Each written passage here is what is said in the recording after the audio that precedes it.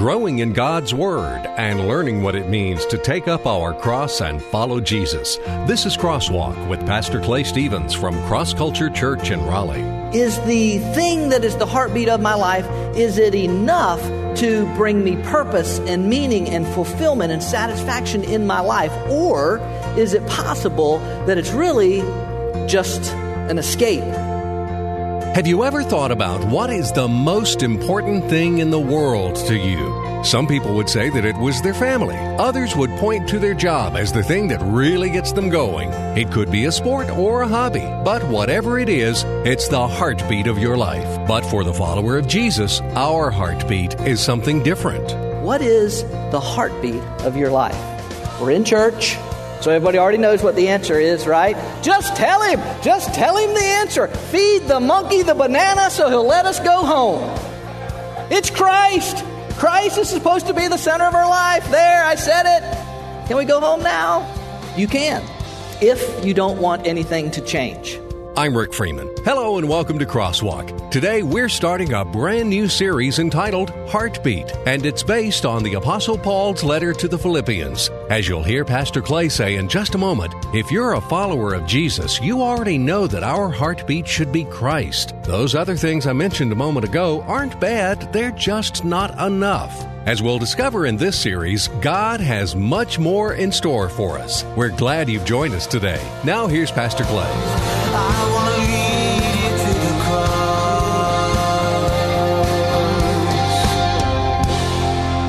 Heartbeat. What is your heartbeat? What is the one thing in your life above everything else that really grabs your attention? What is the one thing that gets you out of bed in the morning? What is the one thing that kind of gets your motor running and just drives you and just the thing that is the thing? It's the heartbeat of your life. Now, you might be tempted to say, well, there are a lot of important things in my life. I'm sure that that's true. But usually, if you look at it and examine it, and by the way, that's what I'm asking you to do today, to do some serious self-introspection of your life. But if you do that, if you begin to look at your life and get down to the real core value, there's usually one thing in there that's the heartbeat of your life. Some people would say, well, it's my family. It's my kids. Maybe it's my spouse. They're what matter to me. They're what's most important to me. They're what I think about all the time, and they're my life. Okay. But what happens when the kids are grown and move out, or your spouse disappoints you or walks out? Now, we all know somebody that would say, it's my job. That's my job. That is it for me. It drives me. It is what gets me out of bed in the morning. I'm just obsessed with it. I just want to be the best I can at it. I work hard. I put in long hours, and it's just my job. That's really what it's all about for me, okay? But what happens when the company downsizes or you retire? For some people, it would be a hobby or a sport. And I'm not just talking about a fan. I'm talking about somebody that eats, sleeps, and drinks, breathes NASCAR or golf or hunting or couponing or whatever. Now, none of the things that I mentioned, and we could think of a lot more, but none of the things that I mentioned are in themselves bad or wrong. The question is, are they enough? Is the thing that is the heartbeat of my life, is it enough to bring me purpose and meaning and fulfillment and satisfaction in my life? Or is it possible that it's really just an escape? Something that I can put my effort and my energy into and not really have to think about how purposeless or meaningless my life really, truly is. Heartbeat. What is the heartbeat of your life? We're in church, so everybody already knows what the answer is, right? Just tell him the answer. Feed the monkey the banana so he'll let us go home. Right? It's Christ. Christ is supposed to be the center of our life. There, I said it. Can we go home now? You can, if you don't want anything to change. But I am of the belief that people that have an authentic relationship with Jesus Christ actually want to have a Christ-centered life.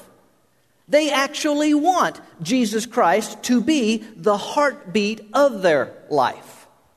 So today, we are beginning a brand new series in the New Testament book of Philippians, and I'm very excited about it.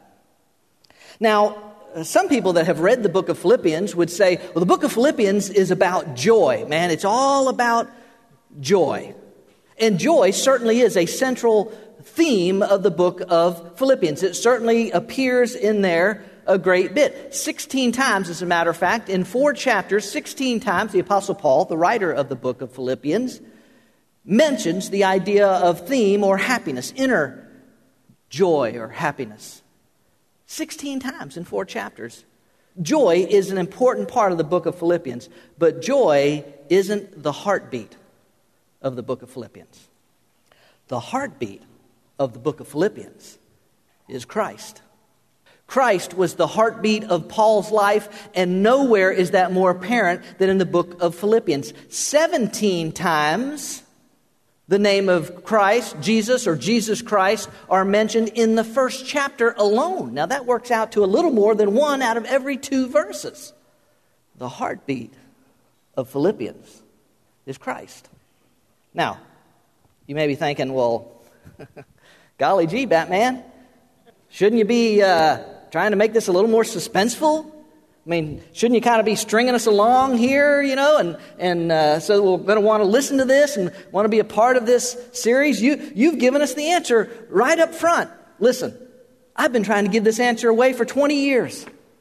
I've been trying to tell anybody that would listen to me that Jesus Christ must be the heartbeat of your life, the one thing of your life, if you're going to have the kind of life that he says that you can have. I've been trying to tell anybody that would listen to me that Christ isn't, this idea of Christ being the central part of our life isn't a religious duty, ladies and gentlemen. It's a relational delight.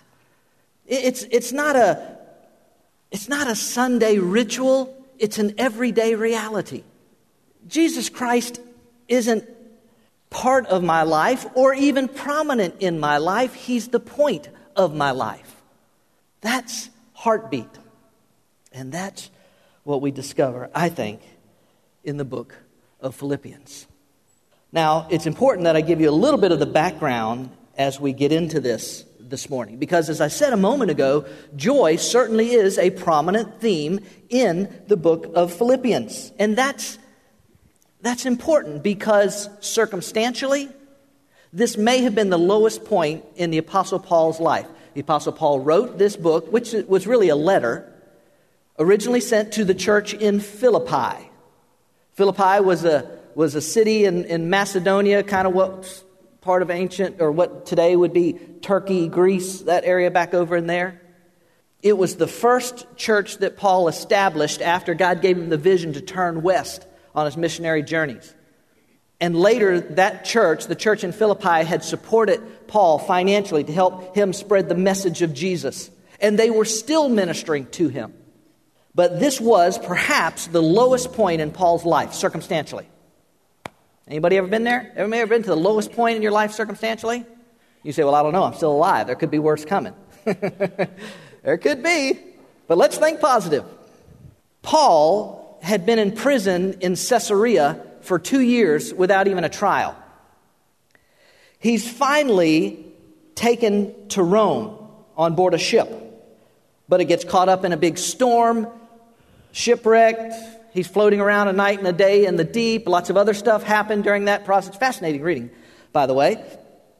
But the bottom line is they're eventually rescued and he's taken on to Rome, where he has now further been in prison, probably for about another 2 years. Most of his friends have left him, given up on him. And now, even some of the leaders of the church, even some of the pastors in the area had begun to turn on Paul. Now, we won't see that we'll read about that in a couple more weeks. But the point is, this was probably as low a point as Paul could have experienced circumstantially, and yet his life is running over with joy. So we're going to spend some time in the book of Philippians, seeing if we can figure out what it is about Paul's life that made Christ the heartbeat of his life, and how he found this contentment and fulfillment and purpose in his life, even in the midst of what would have been the worst circumstances that any of us could imagine. So I want to pose this question this morning, and then we're going to read the text. Well, now let me read the text first. Can I do that? Philippians chapter 1, verses 1 through 6 is what we're reading. If you brought a copy of God's Word, if you have it on your phone or iPad or whatever, I encourage you always open. We have it up on the screen as well for your convenience. Philippians chapter 1, verses 1 through 6. Everybody with me today? Say, we're with you. We love you. I don't know. I'm just trying to... All right, here we go. Philippians chapter 1. Heartbeat, folks. Heartbeat. Paul and Timothy, bondservants of Christ Jesus, to all the saints in Christ Jesus who are in Philippi, including the overseers and deacons. Grace to you and peace from God our Father and the Lord Jesus Christ. I thank my God in all my remembrance of you, always offering prayer with joy in my every prayer for you all, in view of your participation in the gospel, or because of your participation in the gospel from the first day until now. Verse 6. For I am confident of this very thing, that he who began a good work in you will perfect it until the day of Christ Jesus. Would you pray with me? Father, I'm asking today, as I always do, that you would allow your word to speak into our hearts and our lives. I believe and have claimed the promise of your word for years, that your word is sharper than any two-edged sword. It is able to divide soul and spirit, even joint and marrow, as the writer of Hebrews says. In other words, it is able to do in our hearts and lives what needs to be done, to surgically cut out of our lives or even to sow into our lives.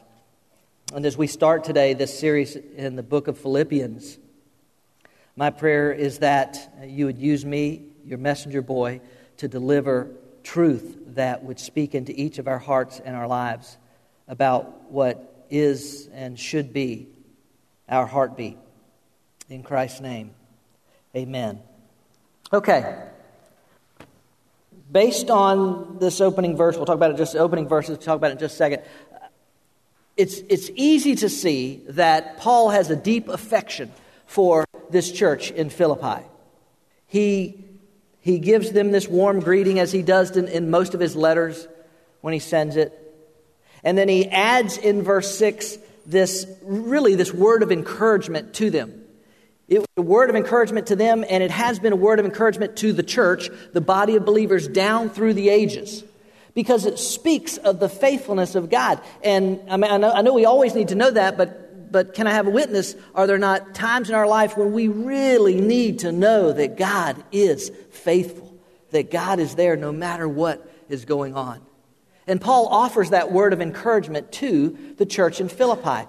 But verse 6 also contains a theological truth about salvation, about what it means to be in a relationship with God. You see, if we're going to talk about Christ being the heartbeat of our life, then we have to make sure that we have the foundation set. And the foundation of that begins with understanding what it means, what it takes to actually have a relationship with Jesus Christ, to be saved and to be redeemed. We use that term a lot in that series in Ruth, to be redeemed from our sin debt. What does actually all of that mean? So I want to pose this question this morning for you. It looks like this. What makes this work so good?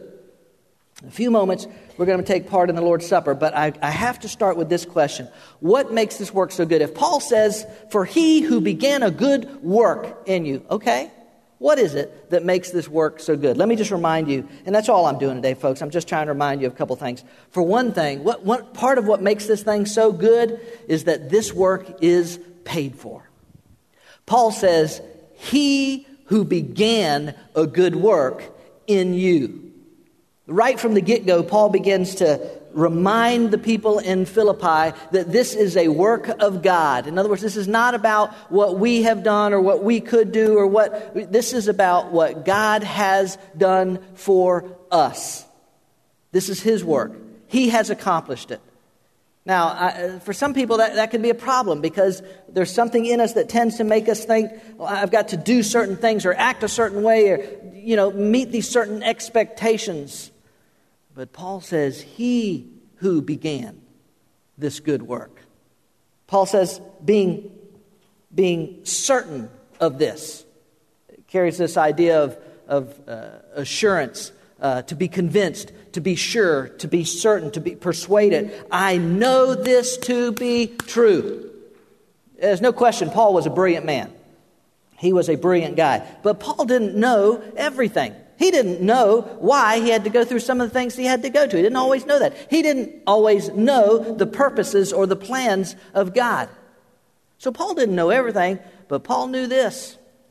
Paul knew that a person that was in a relationship with God, and I hope, by the way, this morning you're kind of thinking that way. You're asking yourself that question. Okay, relationship with God, do I have that? Am I in a relationship with God? What does that mean? Paul knew that a person who has had his or her sins forgiven and has been adopted into the family of God and forgiven of those sins, Paul knew that that was a work that God had done and not a work that any person had done themselves. Let me just remind you of that through a few pages of God's Word. Look at this passage in Acts chapter 2. Just kind of reminds us of the sovereignty of God. It says, the man delivered over by the predetermined plan and foreknowledge of God, you nailed to a cross by the hands of godless men and put him to death. This was in Peter's sermon at Pentecost. And Peter's acknowledging, you got responsibility. You made the decision. You hung him on the cross. But you better understand, this is a work God's been doing from before the foundation of the world. God had already predetermined that His Son was going to come and pay the price for our sins. And He was going to pay that price in full. How about this one in Ephesians chapter 2, verse 8 and 9? Perhaps the quintessential text when we're talking about whether this is a work of God or whether it's a work of man. For by grace you have been saved through faith, and that not of, will you say that word for me? Yourselves. It is the gift of God, not as a result of works. Why? So that no one may boast. So that no one can take credit. So that no one will someday stand before God and say, hey, God, remember that time when I helped that elderly lady across the street? Or remember that time when I gave all that money to the church? Or remember that time when I never missed Sunday school for like 46 years? Or remember that time this and that? God says, no. No, that's not what does it. Okay, how about this one? Colossians chapter 2. When you were dead in your transgressions and the uncircumcision of your flesh, when you were lost, He made you alive together. Who did that? Who?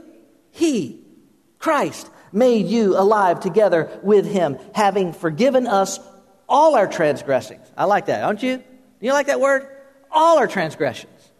Having canceled out the certificate of debt consisting of decrees against us. There was the charge of against us, which was hostile to us. And He has taken it out of the way. Who has taken it out of the way? Yeah, say it again. Who? He has taken it out of the way, nailing it to the cross. I don't think y'all are excited enough yet, so let's look at another one. How about this one? Titus chapter 3, verse 5. Who saved us? He saved us, not on the basis of deeds which we have done in righteousness. Are you kidding me?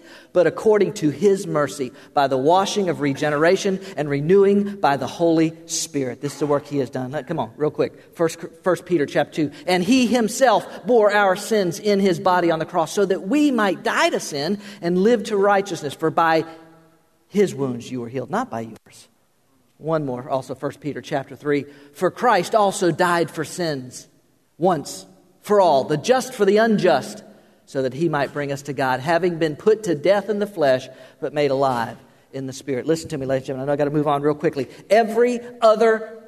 Virtually every other religion in the world has at its core a belief that this is about what you have to do in order to earn the favor of that particular God, or not earn His wrath, right?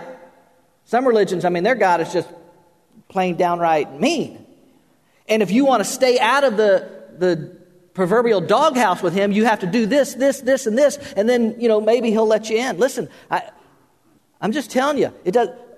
Islam, Buddhism, Hinduism, and virtually every other one all come down to this idea that if I want to earn a place with the God of that particular religion, it's what I have to or can do for Him. Even Judaism, which professes faith in the one true and Jehovah God, even Judaism comes down to what you have to do and not do in order to earn God's favor. And this isn't about, ladies and gentlemen, what we do for God. This is about what God did for us. That's what separates Christianity from every other religion in the world. If you're here thinking, well, how come? I don't know about this Christianity, Jesus stuff. There's plenty of other religions. Lots of people all over the world believe. Millions of people believe in Islam. Millions of people believe in Buddha. Millions of people believe. How do you know you're right? All I'm telling you is what separates Christianity from virtually every other religion in the world is this is about what God did for us, not about what we're going to do for Him.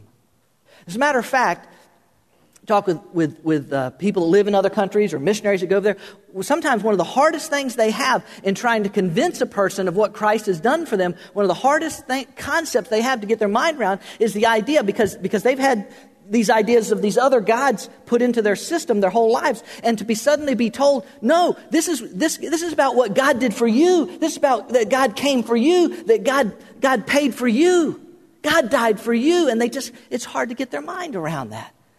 But He did it. This is a good work because, ladies and gentlemen, it's paid. It's paid in full. Some of y'all might not know this, but come on, we'll just do it. We got a minute. We can do this. How about we just sing this chorus? Yeah. If those of you that know this, help out those of us that may not know this. We'll see whether I know it or not. But no, come on. Remember that? You remember this one? Jesus paid it all. Know that one? All to Him I owe.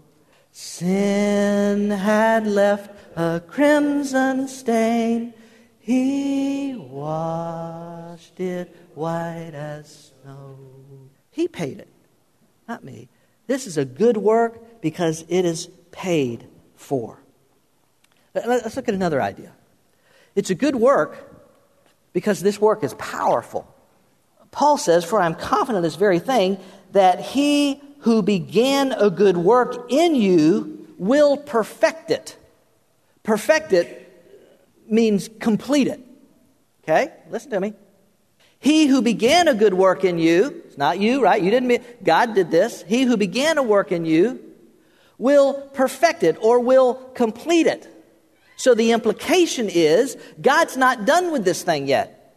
God's not done with the work that He's doing in you yet. Now, listen to me very carefully.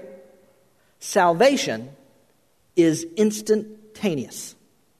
The moment a person acknowledges their own sinfulness, their own inability to save themselves, their need for God, and their belief by faith, because I know we weren't there 2,000 years ago, their belief by faith that Jesus Christ went to a cross as the sinless Son of God and died in my place, took my debt, took my shame, took my guilt, took my sin upon Himself. And when I come to the place where I believe that and acknowledge it and appropriate it to my life and ask Christ to forgive me and come into my life, in that moment, in that instant, a person is adopted into the family of God.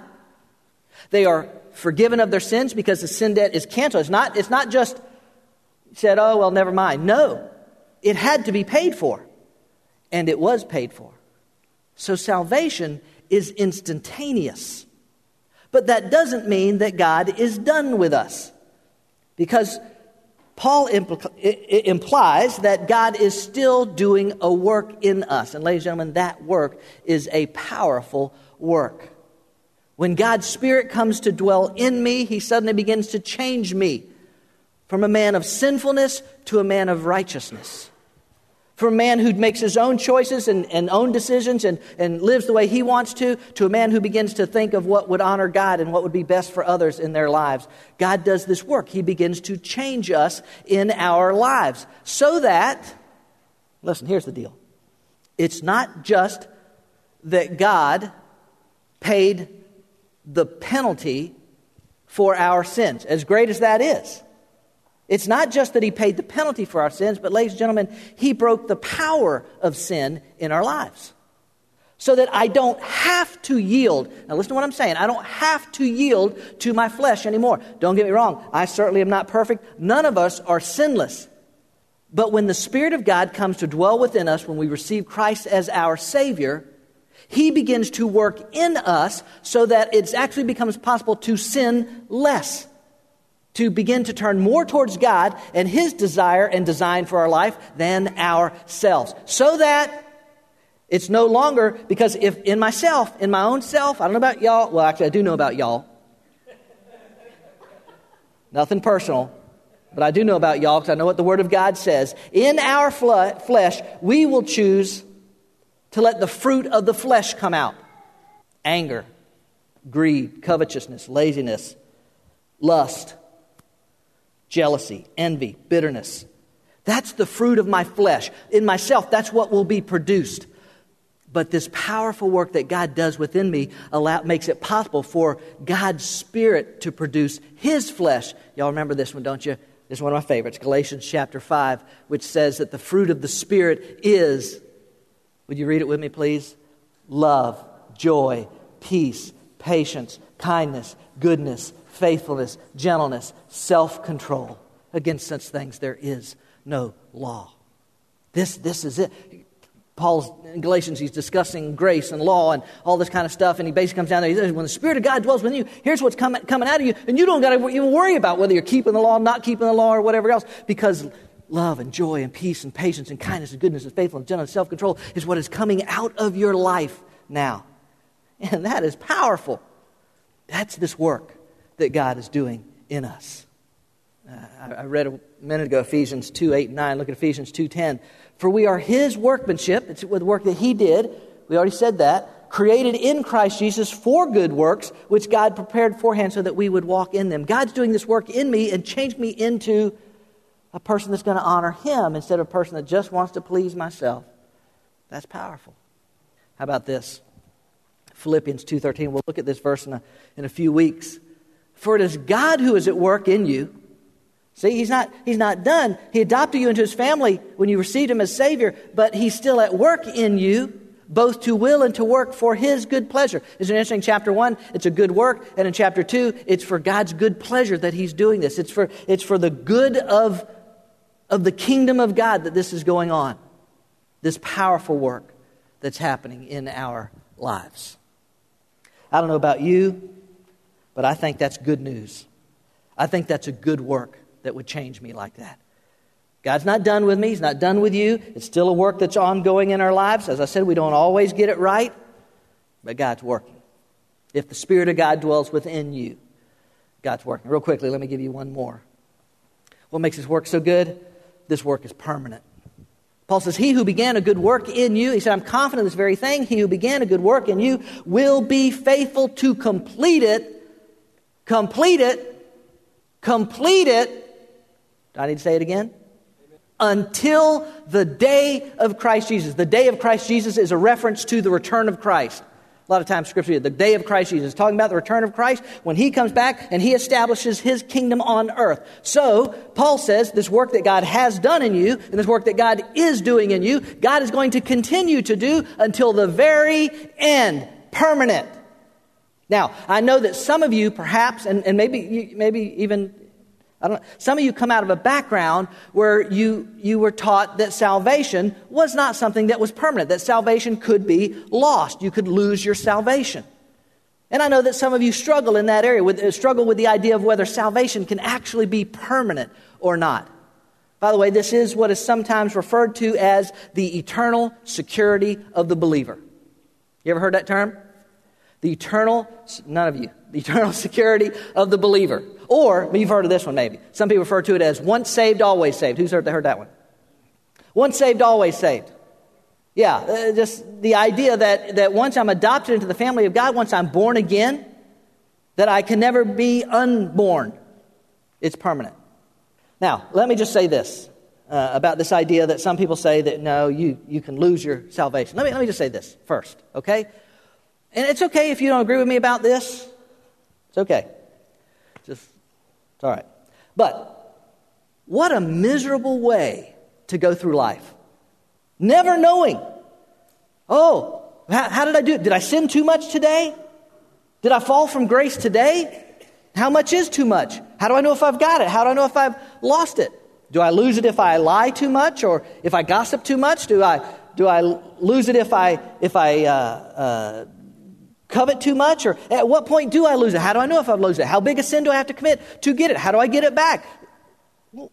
What a miserable way to live life. In fear and uncertainty and doubt, never knowing. Listen, I'm just telling you, folks, grace is better than that. Grace is just better than that. Now, second, let me also say that if I had a part in my salvation, if this was somehow that a work also that I'm doing, or I'm involved with Jesus in it, or somehow if this is a work that I'm doing, then I could understand how I could lose it.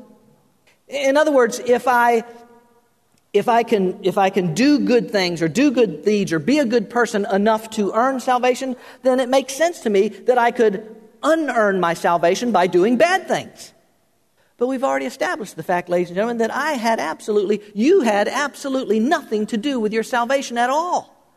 It is the free gift of God, not of works, so that no man may boast. Now, this is about the work that God did. Third, let me say this.